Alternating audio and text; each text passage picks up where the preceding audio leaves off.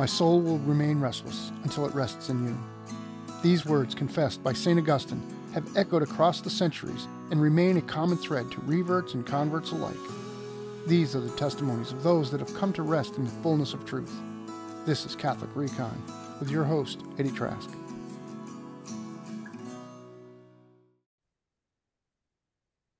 Hello, everyone. Welcome to this week's episode of Catholic Recon, Testimonies from Reverts and Converts. I'm your host, Eddie Trask. This week's guest is Jacob Robinson, who I just met a few weeks ago through another, I think I mentioned this maybe a few months ago, good friend CV. His channel is Reconverted Catholic. You should check it out if you have not. He's been on my channel.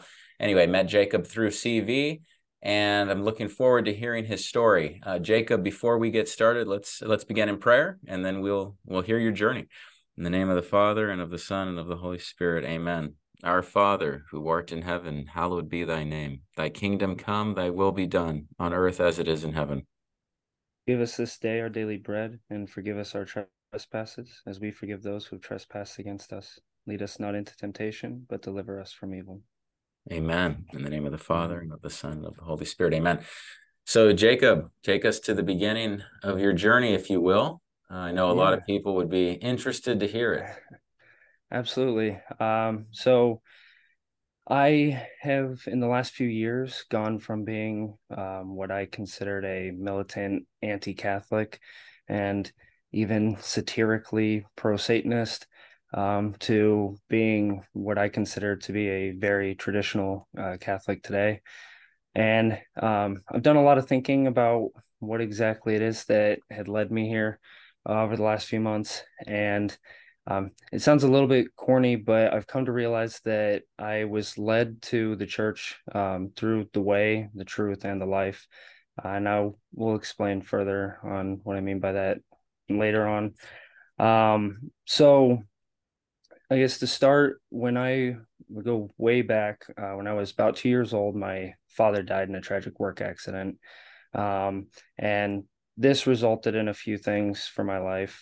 One, my family had a very strong belief in the supernatural, lots of belief in ghosts and spirits and the like, but nothing very like nailed down to a specific belief system. I was baptized Presbyterian, but our mantle was covered in other cultures, religious imagery and such.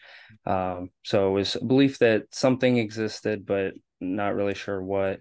And it also lacked moral teaching and foundation for me during that time. So it led to me being arrested a handful of times before I left high school. And that just really challenged my faith in that there was something loving and kind out there that cared about me. By the time I left high school, I was agnostic, but thoroughly anti-Christian at that point. I think largely just from the media I'd consumed most of the time. And then when I went off to college, I ended up actually becoming, I would say, full-on communist and atheist. And I had taken some courses under a professor named Hector Avalos, which you may be familiar with the name. His mentor was F.M. Cross, who was the lead architect on the Dead Sea Scrolls. And so taking his biblical archaeology courses, learning about the Bible in great detail, but without the necessary context of the apostolic tradition or any of the histories that really kind of put it into context. I left college thinking that essentially if you were religious, it meant that you were uneducated and a mental rube of sorts, and that especially if you were Catholic, you had the largest gambit played on you in human history. And so after I started following a lot of prominent atheists like Hitchens and Dawkins and them, I had been convinced that the church was the main reason for suffering in the world. I made it my mission to try and take faith from people, and any opportunity I saw that, someone would reference the supernatural in any way or hope in something greater, I would try to find a way to squash it. Um, and so this, I guess, led to for my entire life, I had struggled with depression. I think probably since about the time I was like 11 or 12 is when I had daily suicidal ideation. And being atheist didn't help it at all. It just made me nihilistic. This belief that we come from nothing for nothing and return to nothing.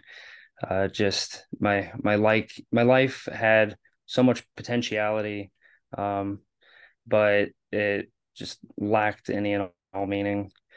And so my depression grew worse and worse, and the suicidal ideation just kept getting worse and worse year after year. And I tried everything, from breath work that is meant to release like natural DMT to cognitive behavioral therapy, meditation, yantra, mantra. It's if it was out there, I tried to find it and try to give it a serious go to, see like if the proof was in the pudding. Um, and of those things, meditation is the only one that really proved to have any kind of effect, which then I wasn't surprised when I found that it was a cornerstone of Catholic practice as well. It's like, okay, well, this makes some sense. So I'd reached a point though where my depression and my suicidal ideation had gotten to a point where I knew that if something didn't happen in the next few years' time, I would most likely no longer be here. And This is all just teenage within years. This is all in your teenage years. oh yeah, so at this point, this I'm like 30. And Oh, yeah, yeah, sorry, you did skip jump. ahead. No, you said Yeah, post college. You're right. You're right. yep. Yep. Okay. Yeah, no, my bad. So yeah, no, so yeah, when I was 30, 29, I actually believe. um I had reached a point where I had decided, okay, like if I don't find something, then something's gonna happen. And strangely, I like within a few days saw a podcast on Joe Rogan, and he was talking about psilocybin mushrooms and how they like treat depression in people who have tried everything, and there's like an 80% success rate from a single usage of it. And that blew my mind. And then he started also talking about, in the same one, about this philosopher Terence McKenna, and and basically how these aren't just neurological fireworks that we're dealing with, and that there's evidence of higher hidden realms. And as an atheist who had always sought for there to be something more, I was like, oh man, I have to know more. And so I decided that I wasn't sure how I was going to find it, but I was, maybe foraging in the woods or what. But I was determined that I was going to try to find it. And I didn't know anybody since I had moved down to Arizona. Didn't have any, friends or anything. And even when I had friends back in Iowa, none of them were the type that could have found this for me. And so it was the most just synchronistic thing when, a few days after I had made the decision to find it, a coworker who I never really had many conversations with came up to me. A very friendly guy comes up to me and just lets me know, like, hey, if you're ever in the need of these, I have some mushrooms. And just came in, just had someone bring them to me, and I was just like, what a weird coincidence. And so I ended up getting them from him, and I sat on it for a few weeks, researching the effects and the risks and looking at the health profile and just trying to screw my courage to a sticking point, really. And then I ended up deciding to take what's known as a heroic dose, or shamanic dose, and essentially it was 5 dry grams, and it's just a fairly terrifying amount. And when I took it, I sat there for about an hour and a half, and then I could feel it coming on, and it felt a lot more than I was expecting. And I was terrified the whole time, just like almost like shaking from how nervous I was. And then as it started to come on, I had this weird feeling as though there was like a woman in the room. And I don't know how to explain why I thought that, but it just had that feeling. And then I from listening to Terrence McKenna talk about how he would approach it, I decided to say, show me, once I could feel it. And right when I said that, I felt as though I was being pulled like a few feet off of my bed by my forehead, and every cell in my body was vibrating. I mean, like it felt as though I had stuck my hand into something where I was being like electrocuted, but there was no pain. It was just literally every cell in my body was just rapidly vibrating, to the point where it was, very scary and uncomfortable. And so I'm sitting there like suspended, and I say, be gentle. And right as I say be gentle, the feeling of my forehead releases, all of the vibration in my body completely stops, and just like in an instant the whole thing stops, and I'm flooded with all of these feelings and memories of all the horrible things I've done to people, all of the evil I've committed, all of the hate that I've spread against just everyone and myself. And I'm sitting there just weeping and just feeling so ashamed. And I didn't even believe in a God at this time, but I just felt so ashamed to have lived a life that way. And then the rest of the night, I just sat there trying to think of people that I couldn't stand, like people that just rubbed me the wrong way in life. And the only thing I could think when I would think of them was this overwhelming love. It was just like so much love for them. It just makes you want to cry. And it'd be people that it was like before that, if you'd brought them up, I'd been, like all that, and now all I could feel was this just overwhelming love. And then it was followed by this feeling like, and the only way I can describe it is like the feeling of like an unmovable, unconditional love of a father. I just felt like I was like wrapped in arms, and the only other time I've had that feeling is when I'm sitting in mass and I'm on my knees and I'm like really giving it up. If I have something that I'm really struggling with, and I'm just handing it over to Christ in mass, like I'll get that feeling of, like, but yeah, other than that night, it was the first time I had, really experienced that I can remember. Um and so, it's funny to me because when I read Psalm 51 and I read David's confession, and him confessing to God of all the horrible things he's done, it just kind of reminds me of that night. Oh my gosh, I'm trying to process. I'm trying to process that. So after that day, what did you said at that point, you're feeling this love, and you're still confused, I guess, about everything that you believe. Mm-hmm. It wasn't a quick jump into the Catholic Church, I'm assuming, or was it? No, it took about 3 years, after that for me to come around to the Catholic Church. And and actually, even when I did come to the Catholic Church, it wasn't even as a believing Christian. It was actually as a Gnostic who saw more truth in Catholicism than society at large.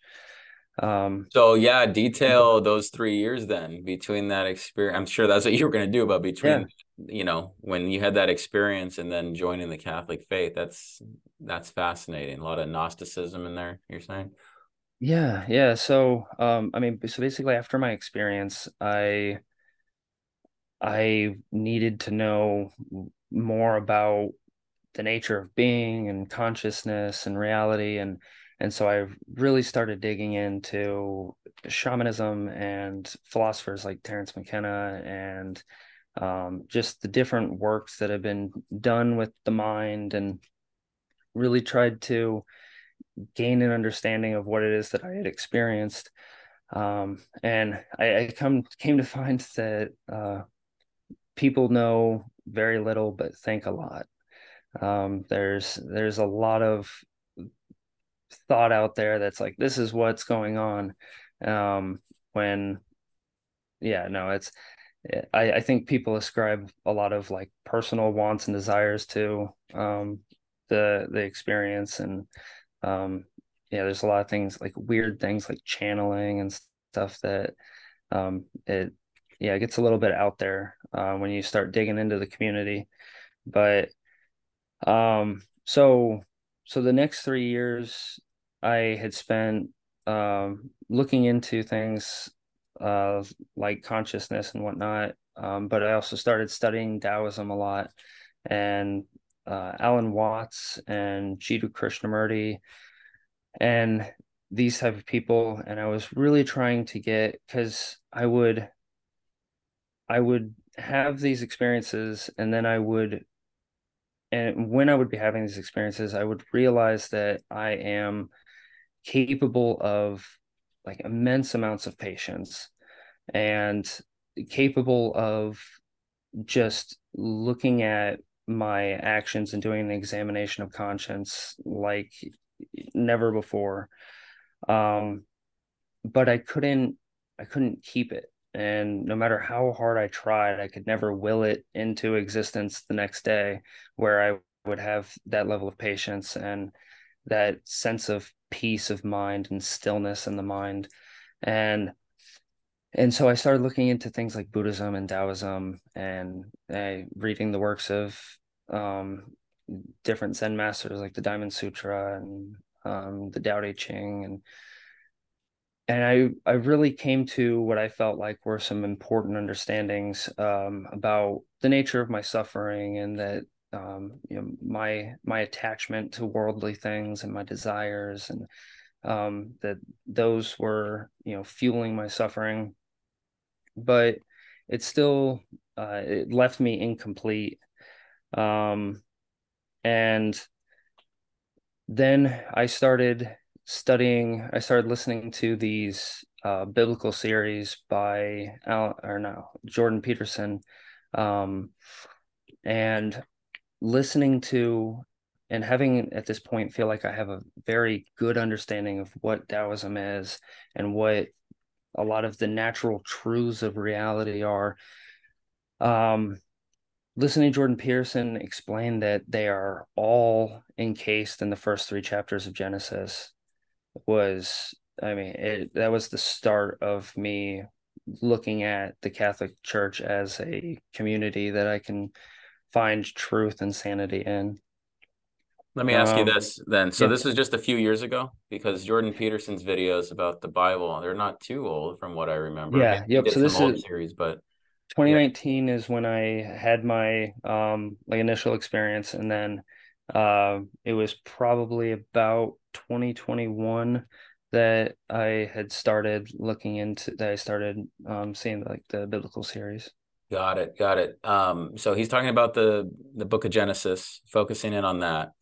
And you're saying that's kind of the beginning towards Catholicism, where were you already thinking that if the Bible is true, then the Catholic faith is true? Or were you at that point just saying, if the Bible is true, I've got to figure out the Christian way? What is the Christian way within that? So it was more of like I thought that this ancient book had within it, um incredible wisdom that largely was unnoticed and unseen by the holders of the wisdom. Got it.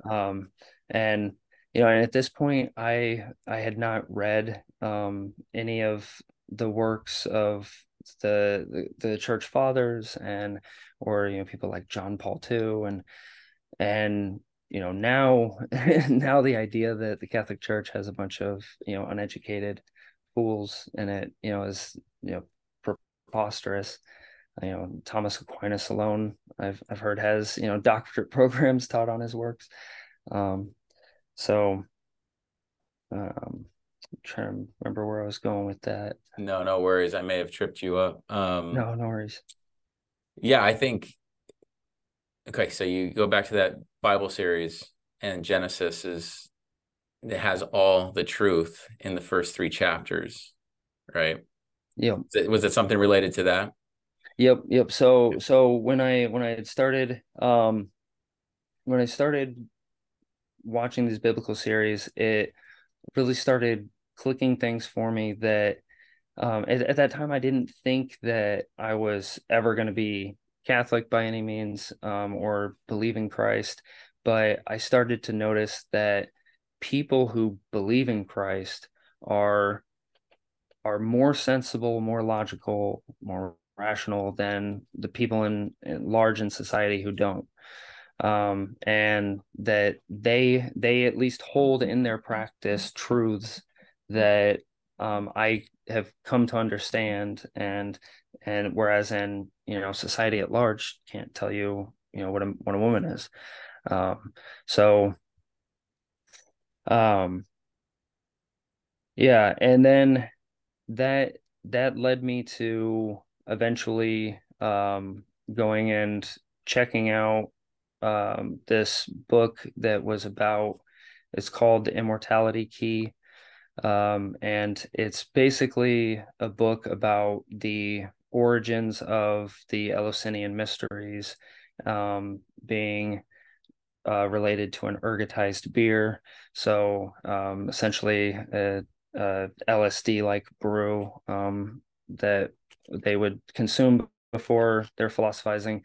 And then the second half of the book focused on how Dioscorides in the region Jesus's ministry took place, shortly before it took place, was very well known for his drugged wines, and that there's reasonable evidence that those wines were used in religious practice in the area well into the first and second century. And having the experiences I had, when I read that, I was like, oh, well, Catholics just don't know, but the real Eucharist is the mushroom and this drugged wine, and they just got it all wrong. I mean, they're on the right track because they're doing things right, but they just don't know that their Eucharist isn't the real deal. So that, of everything that's been surprising to me in this whole entire process, this last, I think it was about January, February, when I came to understand that the Eucharist is the body, blood, soul, and divinity on the altar. And that was probably the biggest eye-opening thing ever. But the belief that it wasn't led me to the Catholic Church initially. So it was kind of paradoxical. Crazy. So you came to understand the Eucharist as best as you can, as best as any of us Yeah. in January, February of this year. Yeah. So you just entered the church at Vigil Mass, or where? Yeah, When? just this Vigil Mass, April Wow. 8th. So yeah, baby Catholic. Well, welcome. I didn't realize how recent it was. Oh my goodness. Okay. Yeah. So over this period, a lot of those, how would you describe, I guess, the sloughing off of the Gnosticism as you're coming into the church? Was there Yeah. a pretty distinct process, or did you just wake up one day and like, well, that's gone?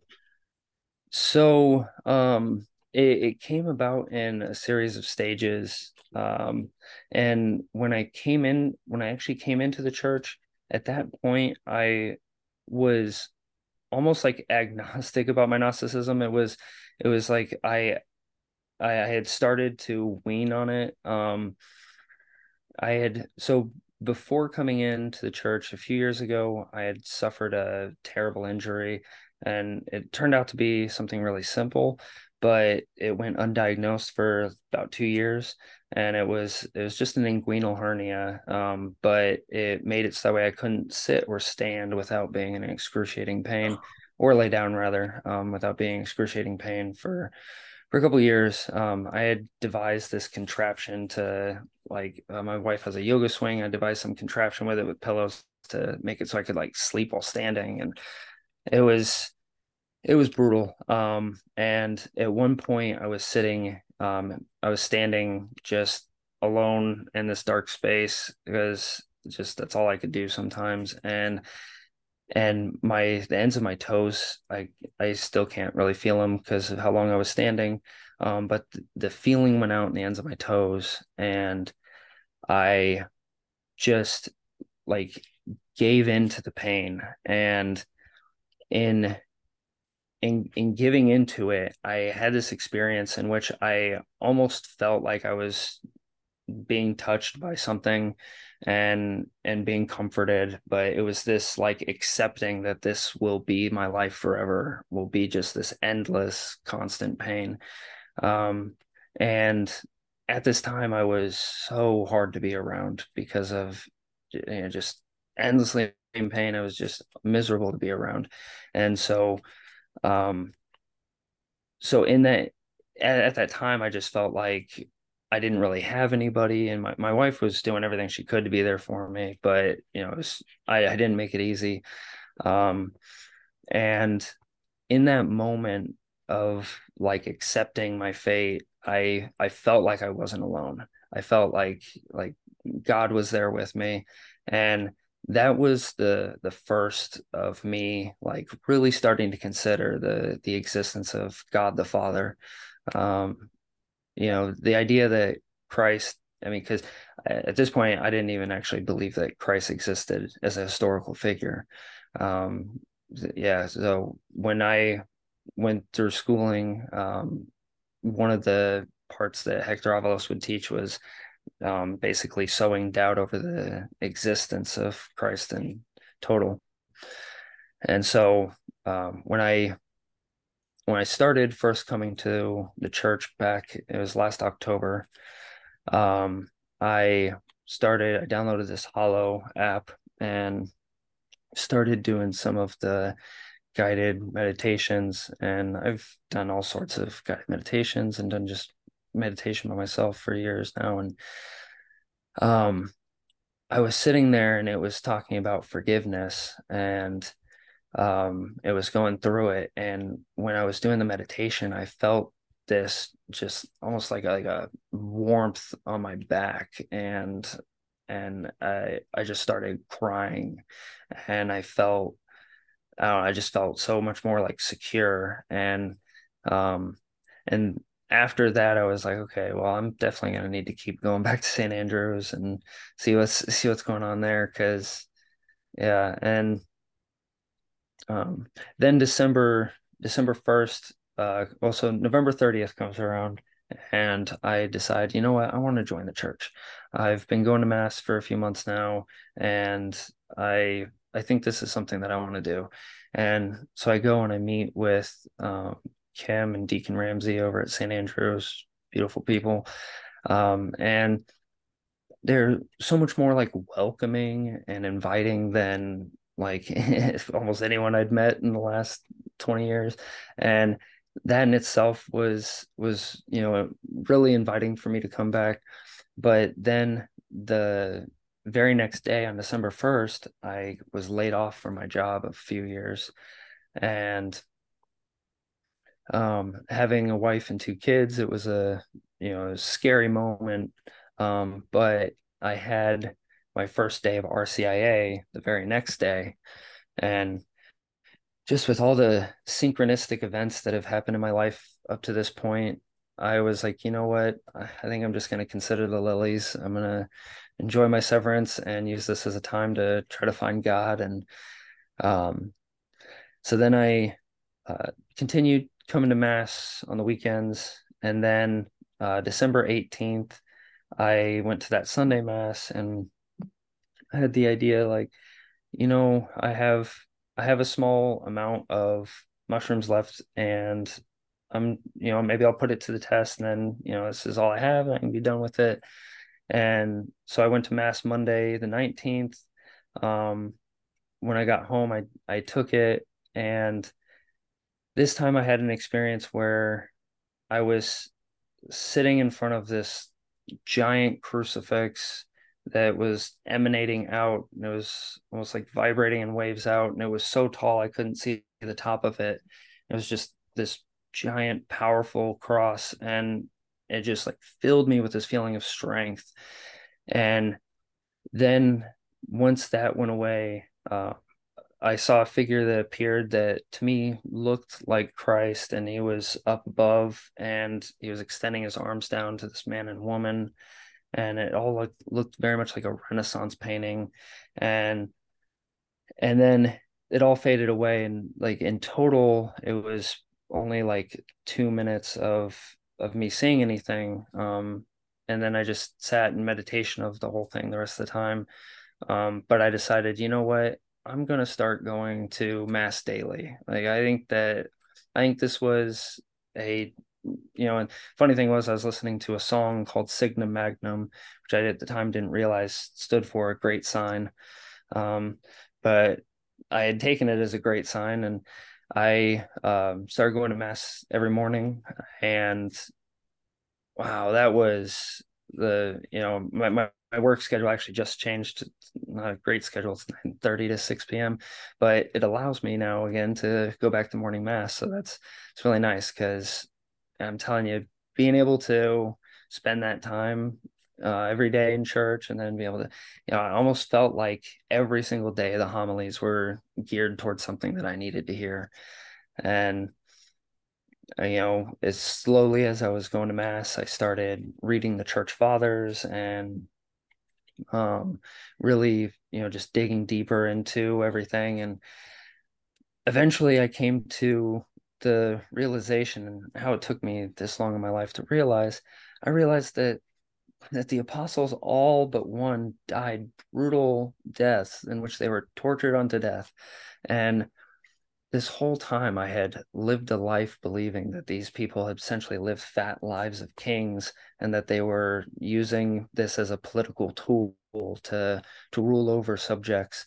And instead, the argument that was really being made is that you had these men who were willing to make something up that they knew was false, so that way they could live lives of extreme, poverty and scarcity, and constantly running from people being attacked and having to hide, and to eventually be tortured and killed. And it's like, I mean, a con man or two, maybe, but by the time you get to the fifth one being killed, he's gonna know what the deal is. The idea that the 11th one is willing to be put to death for a lie, to me, requires greater explanation than anything else. Is when I found that out, I was, after everything else I'd already experienced, it told me that what they believed about the Eucharist was true. Wow. And that, I had no reason to assume otherwise. Now, where did you learn the opposite? I didn't get that part. So what you thought about these men, who would have taught that, or did you just fashion that on your own in order So to deny the faith somehow, subconsciously? Do you know? yeah, I think it was probably something that I fashioned myself over time, as a way of like making it make sense. Um, and I don't think that helped that when I was in college and I was taking those biblical archaeology courses, one of the premises that Avalos would end on is that the Book of Kings, all of the different kings leading up to, I believe it's Josiah is the final king, was essentially written by the scribe of the final king, and that the entire genealogy, including King David, didn't exist. Um, and and so yeah, I think I may have taken that assumption of, things were created for political purposes and impose it onto Got it. other things. Yeah. Wow. So The other the other question relates to, I guess, the welcoming that you received. You named two people, a deacon and a lay woman. mhm. Um, can you speak to that just in general, beyond those two, but hopefully representing more of the church as being truly, when we talk about welcoming, what does that really mean? Can you speak to that and maybe the reception that you found there? I'm not expecting it's perfect, but Yeah. if you can address that a little bit further, that'd be great.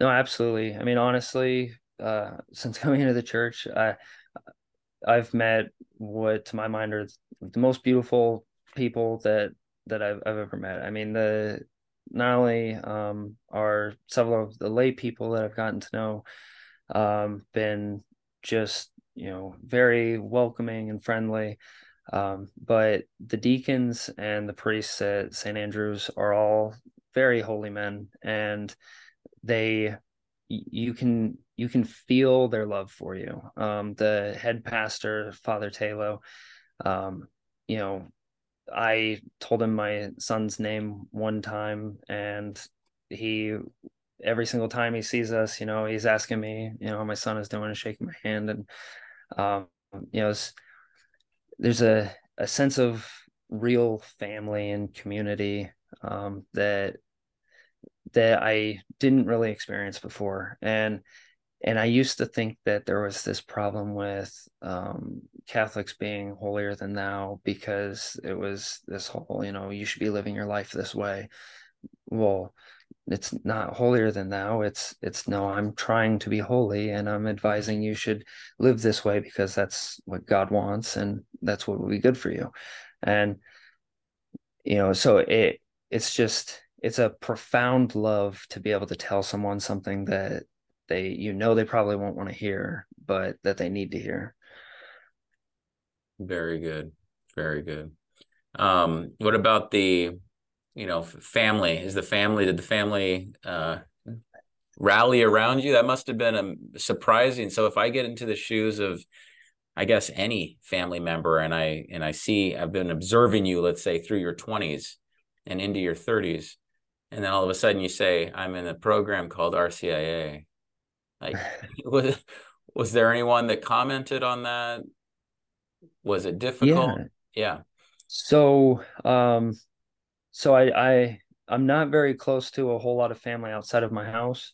And the bit of family that I am outside of my home, they were all kind of like, what's going on here? Like, I think he might have lost his mind.